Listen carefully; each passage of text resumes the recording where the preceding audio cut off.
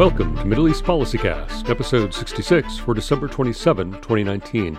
I'm Scott Rogers, online editor at the Washington Institute. Since 2016, statements from Riyadh have suggested that Saudi Arabia might be on the verge of reorienting its decades-long promotion of Salafism around the world. In her new Institute study, Arab politics scholar Dr. Sarah Foyer investigated Saudi reform efforts and their potentially profound global ripple effects. She also offers policy advice for how Washington can help promote Saudi reform efforts. The Saudi regime, such as it is today, has itself outlined a reform program. It has stated itself that it wants to do X, Y, Z.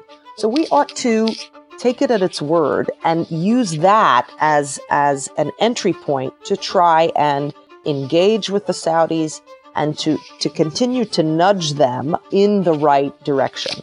We'll hear more from Sarah, including the origins of Saudi religious export and the personalities behind the current reform program, after this. This is Rob Satloff, Executive Director of the Washington Institute for Near East Policy. The Institute is dedicated to advancing a balanced and realistic understanding of American interests in the Middle East and promoting those policies that secure them.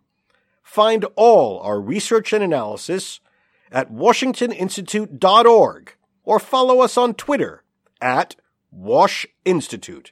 I'm speaking today with Dr. Sarah Foyer, an associate fellow at the Washington Institute's Gedould program on Arab politics and author of the new study Course Correction, the Muslim World League, Saudi Arabia's Export of Islam, and Opportunities for Washington.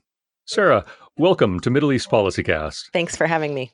So the thrust of your new study deals with Saudi Arabia's export of Islam and support for global Islamic organizations, charities, and what have you. Many Americans see Saudi Arabia as a global exporter of religious extremism and the ideologies behind jihadism and terrorism.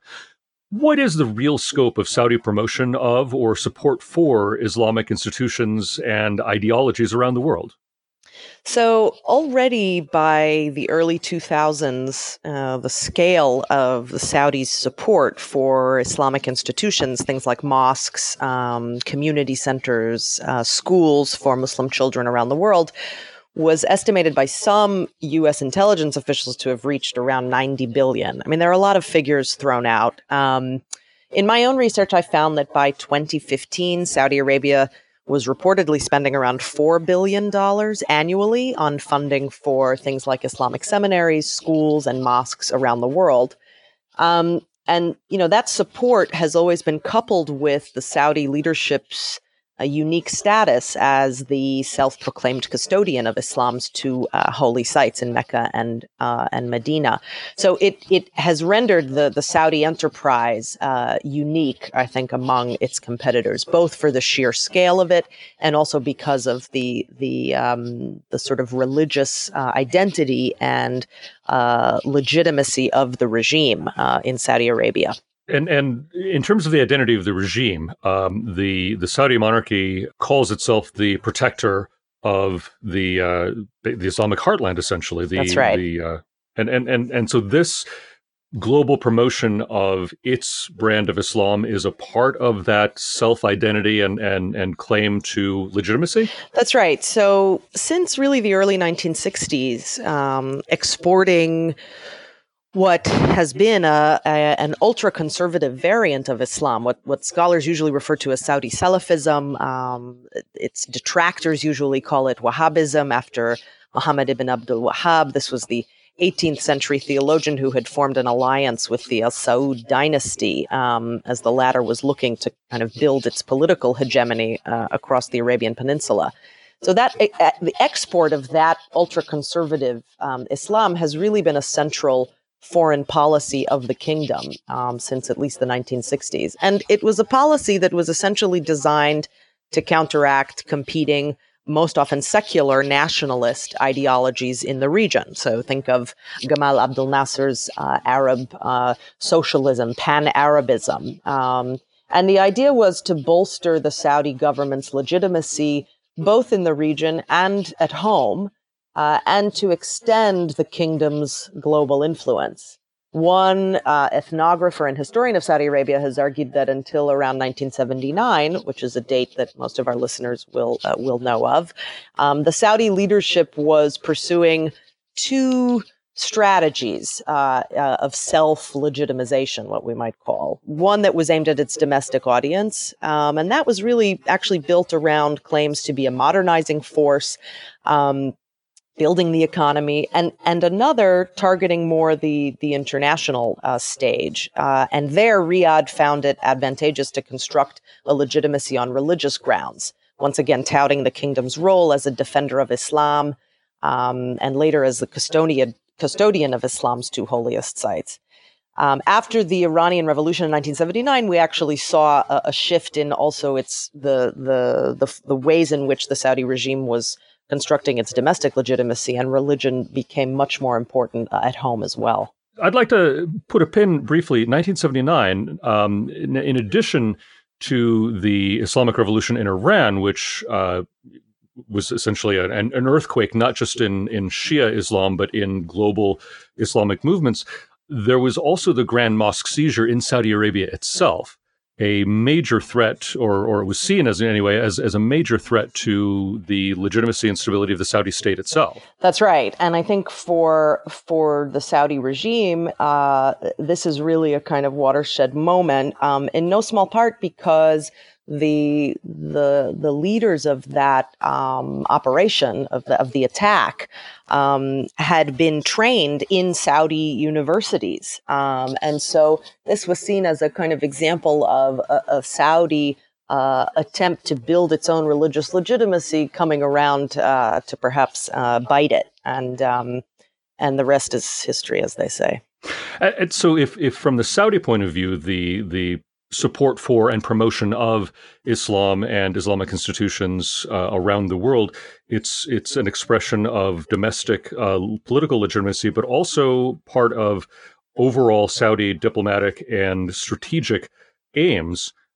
In recent years, we've seen at least a rhetorical shift with Saudi Crown Prince Mohammed bin Salman, often called MBS, announcing wide-ranging reforms, economic, political, as well as religious, in 2016 and 2017. So he first announced restraining the domestic religious police, and later turned toward a more moderate form of Islam as what the Saudi outreach efforts are going to promote. Have we seen any real changes, though, as a result of these verbal commitments to reform? Yeah, so I think in some ways we have. I mean, it's a mixed picture, but in the religious realm anyway, you noted correctly that there is this new law. I mean, the MBS and really, I mean, technically the king, they really have clipped the wings of the so-called religious police. This is a body that is known as the Commission for the Promotion of Virtue and the Prevention of Vice.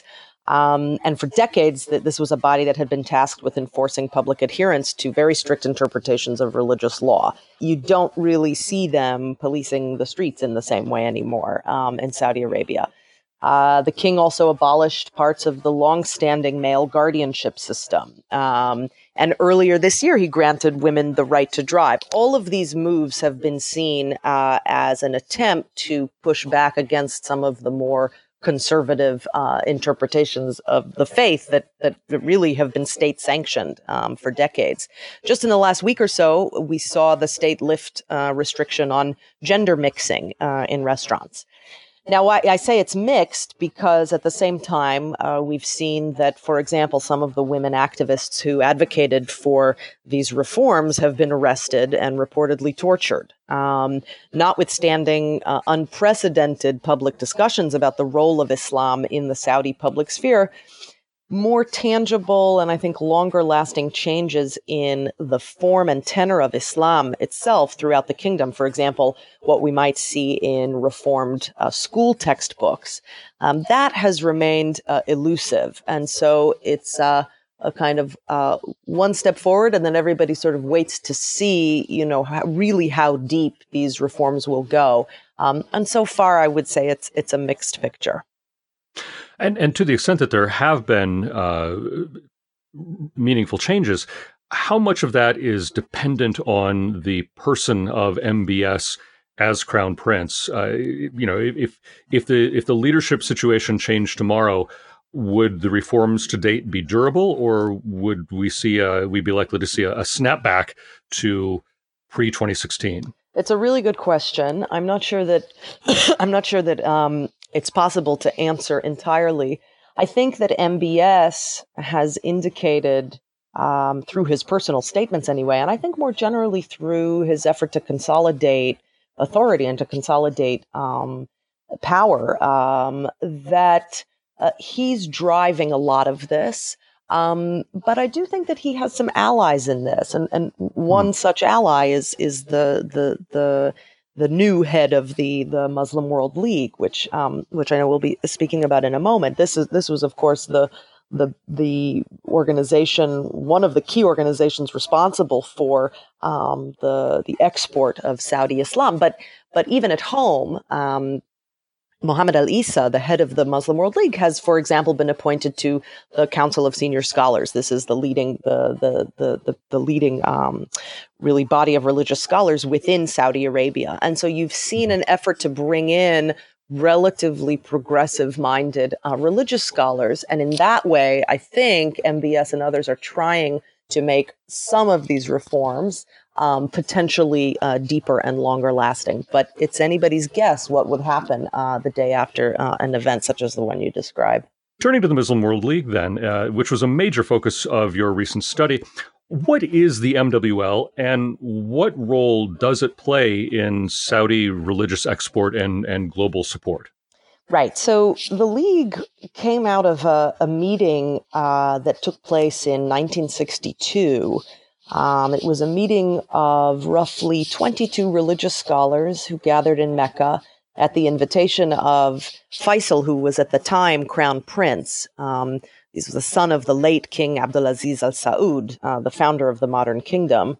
And this group of scholars who met in Mecca issued a communique after their meeting adjourned, indicating that the attendees had discussed a wide range of topics, among which was the creation of a Muslim World League to encourage da'wah, that is to say, inviting people to join the faith, also to defend Islam and Muslim communities against threats, and to generally advocate on their behalf. And the League in the ensuing decades really became a principal vehicle of Saudi religious export. It was not the only one. There are other institutions that have comprised this, what we might think of as an ecosystem of Saudi religious export.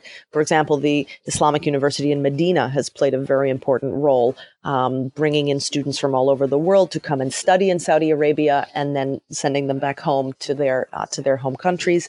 The Ministry of Islamic Affairs, of course, has played a crucial role in disseminating some of the literature that organizations such as the League then took on and distributed in communities really around the world. But any real sustained discussion of Saudi religious export, it would be difficult to have that discussion without reference to the Muslim World League. With a birthday in the early 60s, it reminds me of a number of transnational movements that were gaining steam and being formed at the time. You had a great deal of ecumenical movements within and between Christian denominations around the world. You had a new birth of kind of international socialist movements. You had transnational anti-colonial movements in large parts of the world, including the Arab world, in Africa and elsewhere. Most of the institutions, though, born then, either don't exist or are not particularly relevant today. So why is the Muslim World League still around, and how did it manage to retain salience either internationally or for the Saudi government? So I think part of the answer to that has to do with the structure of the League and just on a kind of practical level, how the League worked, how it was organized. So the League has always had a headquarters in Mecca. It has an additional office in Riyadh, and it has functioned through branches located in approximately 120 countries around the world. Those branches have taken on several different forms. You have what they call external offices, which are MWL administrative offices that are really intended to serve as the main link between the main secretariat back in Mecca and Muslims in a given country. And you also had what they called external centers. And these were mosques, Islamic cultural centers, schools that were receiving direct assistance from the League, and in some cases displaying the League's logo on their mastheads. So I think part of the secret to the League's success and its survival all of these years had to do with its approach to dealing with local Muslim communities. In many cases, for example, as organizations like the Muslim Brotherhood became more prominent, the League would often team up with individuals who were active in the Brotherhood and who were already on the ground. And as long as the goals essentially overlapped, the League didn't have to expend so many resources in order to recruit individuals who could then fulfill the variety of functions that the League was happy to see fulfilled. So I think part of the question has to do with the structures of the League.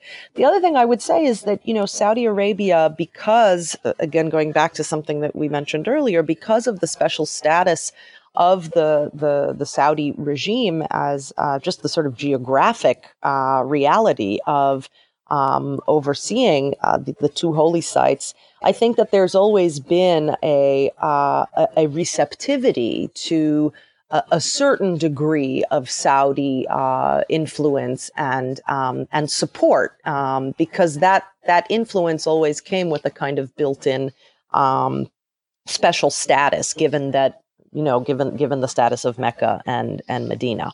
And just on a granular level, for an ordinary Muslim in, say, Malaysia or Michigan or London, how will they see the work of the Muslim World League in their daily lives, in their mosque or in their schools? Is it something they'll even notice and be aware of? So it really depends. Let's take the case of Brussels, which was one that I sort of zoomed in on in the study as a kind of case study. Brussels was really the first place in Europe that the League established a presence, and it became a kind of European headquarters for the League. So there was something called the Centre Islamique et Culturel de Belgique, the CICB, the Islamic Cultural Center of Belgium, and it was attached to the Grand Mosque of Brussels. And if you go there today, to this very day, you will see on the as you enter the mosque, you will look up and you will see that the Muslim World League is written there in large letters as essentially sponsoring this mosque and cultural center. So anybody who attended the mosque would have regularly noticed that the Saudis were in some way supporting that institution. But the level of visibility of the League, I think, has varied around the world, depending on the League's relationship to the recipient institution. In some places, it was much more prominent. In other places, it was less prominent. In areas where the League has done a lot of humanitarian work, in places such as sub-Saharan Africa, you'll often see the League's name on the various goods and services that are being offered to communities in need. So the League, I think, often found a way to make its presence known. At the same time, I think there are certainly within the Arab Muslim world, I don't think the League really had much visibility, in part because it didn't expend as many resources in that part of the world. And under the current head of the Muslim World League, Mohammed Al-Issa, we've seen notable rhetorical changes, at least. That's right. Condemnations of the Holocaust, interfaith outreach to Christians and to Jews. Has this change in rhetoric been accompanied by practical changes in the League's activities? Yeah, so it's a great question. And this was something that I tried to dig into in the study, because there is no question that at the policy level, that is to say, at the level of the discourse and the rhetoric of the organization, we have seen significant shifts. You mentioned one example, this expansion in the interfaith engagement. This has included things like sponsoring and thereby, sanctioning Christian worship in the kingdom. This is something that, had not happened before. Outreach to Jewish communities, which has included, very vocal condemnations of the Holocaust. Mohammed al-Isa will be the highest-ranking Muslim leader to attend the 75th anniversary of the liberation of Auschwitz next month. So there is some remarkable shift happening in the interfaith realm, but also elsewhere. We've seen, for example, that al-Isa and the League have really been stressing the prioritization of Muslims' national identities over whatever fealty they may have to religious law, religious customs. There is a deeply kind of nationalist strain in the rhetoric and the message that al-Isa is going around trying to convey to Muslim communities. So when he goes to a community in France and he meets with young Muslim French citizens who may be dismayed or frustrated that they're not able to wear the veil in public settings, he has told them and has gone on record multiple times as saying, you need to follow the law of your country. You are encouraged to try and change the law democratically or by whatever means the state allows you to advocate on behalf of those changes, but you cannot choose to simply not obey the law or the constitutions of your state. And so there's been this prioritization of national identity over even religious identity.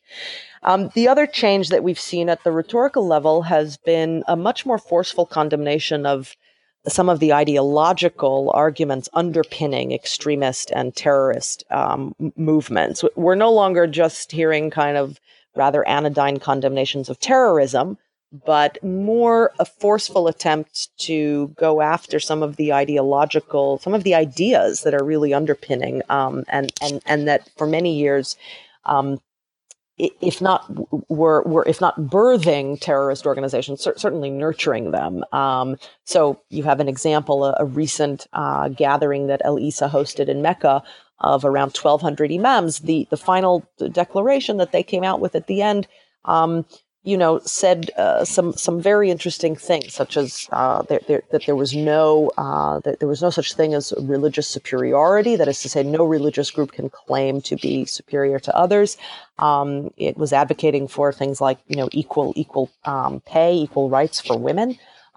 So these are some areas where we've seen some real, I think, very important, promising discursive shifts. Now, your question got to how have these shifts been reflected on the ground in places where the League has been active? And here I think the picture is more mixed and perhaps less encouraging.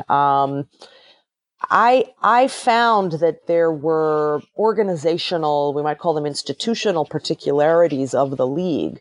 So, for example, the nature of the relationship between the League and other Saudi agencies back home who are in competition with each other. The ties between the headquarters of the League in Saudi Arabia and branches around the world have varied considerably. And in many cases, I found, such as the case in Brussels, the League, even where it was nominally in charge and paying the salaries of imams and other staff persons in these local branches, was not really paying close attention to what was happening in these mosques and other Islamic centers. And finally, I would say the lack of theological output over the years on behalf of the League. These factors have limited the ability of some of those rhetorical shifts, which I noted earlier on the part of al-Isa and the leadership of the League, to really translate into tangible shifts on the ground. And so I think I would say we're going in the right direction, but there is still a lot of work to be done. So if there is more work to be done, and it sounds like this is an effort that is directly in the interests of the U.S. national interests in the region and globally, what can Washington do to help Saudi Arabia implement and deepen its moderation of Islamic messaging and export without running afoul of our long-standing cultural and legal limits on direct government involvement in religion and theology. Right. So the first thing I would say is that I think that, there is understandably a lot of skepticism, a lot of real, even I would say, hostility toward Saudi Arabia today in Washington and perhaps more generally in the United States, for reasons varying from, residual anger at the Saudis' alleged involvement and certainly the participation of Saudi nationals in the attacks of 9/11, to the more recent events like the murder of Jamal Khashoggi in 2018. There is a lot of, as I said, understandable, I think, skepticism about the degree to which Saudi Arabia really intends to reform its practices at home. What I would say to that is that I think our general approach should be to say, look, the Saudi regime, such as it is today, has itself outlined a reform program. It has stated itself that it wants to do X, Y, Z. So we ought to take it at its word and use that as an entry point to try and engage with the Saudis and to continue to nudge them in the right direction. And I would say that when it comes to the matter of religious reform, and certainly the matter of religious export, we might think of this proceeding on two tracks. The first policy track would entail a series of steps to try and actually really improve our understanding and even monitoring of Saudi religious export. And here I should say that, the Saudis are not the only ones doing this. There are several Muslim-majority countries. Egypt, through Al-Azhar, has been very active in this regard. Iran, of course, has devoted much in the way of resources to spreading its own variant of, in that case, Shia Islam around the world and influence. Morocco, kingdom on the western edge of the Arab world, has developed a fairly comprehensive religious reform agenda in the last 15 years and has devoted significant resources there. So the Saudis are not alone in this, but we need a better understanding of what is really happening in this realm of religious export. So that could happen by, for example, more systematic reporting by our diplomatic offices in embassies abroad, or we might think about creating an interagency body to try and consolidate information gleaned principally from our diplomatic offices abroad on countries' proselytization efforts beyond their own respective borders. So one of the tracks has to do with improving our knowledge, improving our understanding of Saudi religious export. And the second track would entail, I think, a more extensive engagement with Riyadh and perhaps even with the League itself, notwithstanding the sensitivities that you cited when it comes to American involvement and engagement in religious realms, both here at home for obvious reasons, but also abroad. I think that, we have had examples in the U.S. government of offices that are actually devoted to doing just that, keeping in mind our own sensitivities and our legal limitations. But we might think about incorporating the matter of religious reform into our bilateral strategic dialogue with the Saudis. We should be pursuing opportunities for more direct engagement with the League. And here, reinstating what had been this Office of Religion and Global Affairs at the State Department, I think that would be a good step. But there are other offices, there are other agencies within the government currently that could take on that role. We could think about the League's work both here in the United States, its humanitarian work around the world. I think there are a few entry points where we might think about engaging with the League, and even as a means of trying to nudge the League in policy areas where we may have real disagreements with them. And finally, I would say it's going to be in our interest to try and get the White House and Congress on the same page regarding the bilateral relationship more generally. I mean, this will only bolster our leverage when it comes to approaching Riyadh and trying to get them to really take significant steps in their own reform agenda. And is this the direct engagement with the League? Is that something that could maybe also happen at essentially consular level through the State Department? We do a ton of cultural outreach programming and whatnot at embassies and consuls around the world. Is that a place where outreach to the local MWL offices could take place? I think that is definitely one possibility.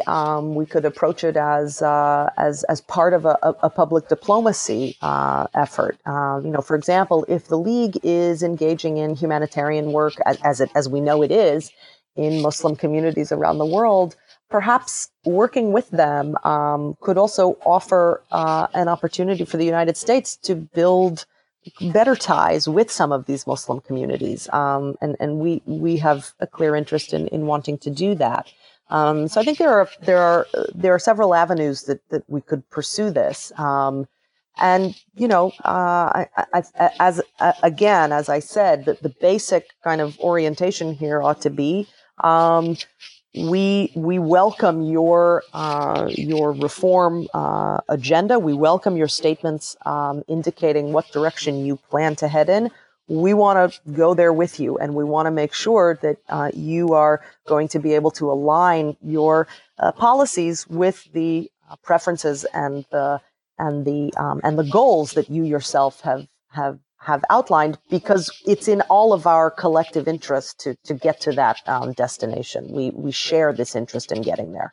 Well, we've been speaking today with Dr. Sarah Foyer, an associate fellow at the Washington Institute's Gaduld Program on Arab Politics. She's author of the new study, Course Correction, the Muslim World League, Saudi Arabia's Export of Islam, and Opportunities for Washington. Sarah, thank you so much for joining us today. Thank you for having me. This has been Middle East PolicyCast from the Washington Institute. For more research and analysis on the Middle East, find us online at washingtoninstitute.org. Follow us on Twitter at WashInstitute, and subscribe to us on YouTube at Washington Institute for events and video explainers. Please like and rate this podcast on iTunes or wherever you listen to it to help others find Middle East PolicyCast.